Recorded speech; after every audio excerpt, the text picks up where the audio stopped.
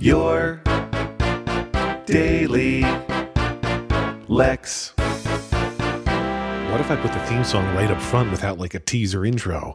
What would happen then? I don't know, and I don't want to know. It's Tuesday, June 3rd, and I just got told via IM that I'm amazing, so the day is off to a good start.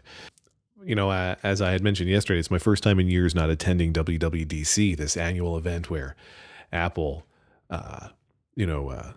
unveils new stuff. It's really for developers, but they know that the press is going to report on it too. And it's, here's what's going to be new in iOS and here's what's going to be new in OS 10. And it's exciting, whatever. And so it was an exciting day and I was bummed not to be there.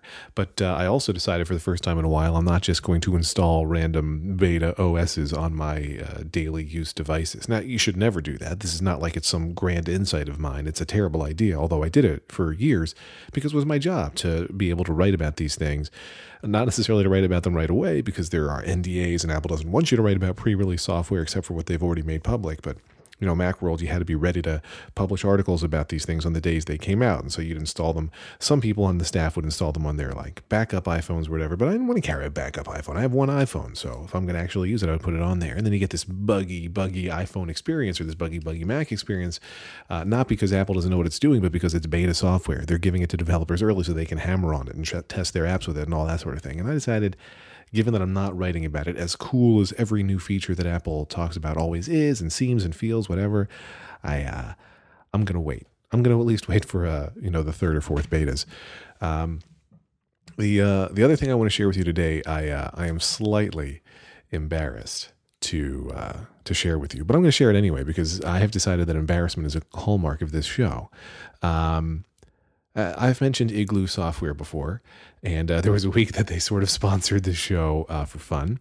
And there was one of those days where I believe I did a Let It Go parody about Igloo.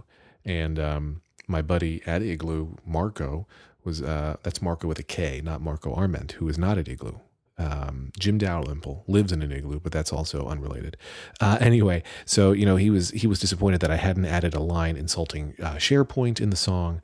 And I've always thought about how I let Marco down with that kind of improvised Let It Go, Get Igloo parody. So I'm going to share with you a special version of the Let It Go, Get Igloo parody that I recorded in theory just for Marco. And then he said, hey, can I share it with my intranet? Which makes sense since Igloo is an intranet service, software, something. And it's a web service kind of thing. It's a web app. It's an intranet. You'll actually like it. You should check them out. But so he said, hey, can I share this hilarious song you just made for me with the intranet? And I said, sure, why not? And then he said, okay, can I also share it publicly? And I was like, no, because I sing it terribly. And then I recorded some of it a second time to make it slightly less terrible. Now I'm going to warn you, it still is terrible. I can't sing Let It Go. I mean, I sing it baritone style because what else am I going to do? But I'm peeking on the microphone and some of those notes are a stretch for me anyway. So your fair warning. If you want to stop before the song comes, you can feel free. Igloo didn't pay for this mention. At least not directly. They pay me in love. But if you do want to check them out, don't forget that I have a special X. I am a special X. You have a special X. It's me. But I have a special URL. That's igloosoftware.com/Lex, wherein, among other things, they call me Father of the Year. So check it out. And here is my Igloo Software Let It Go parody. Disney, please don't sue me. Igloo Software, please do sue me. I'd be okay with that.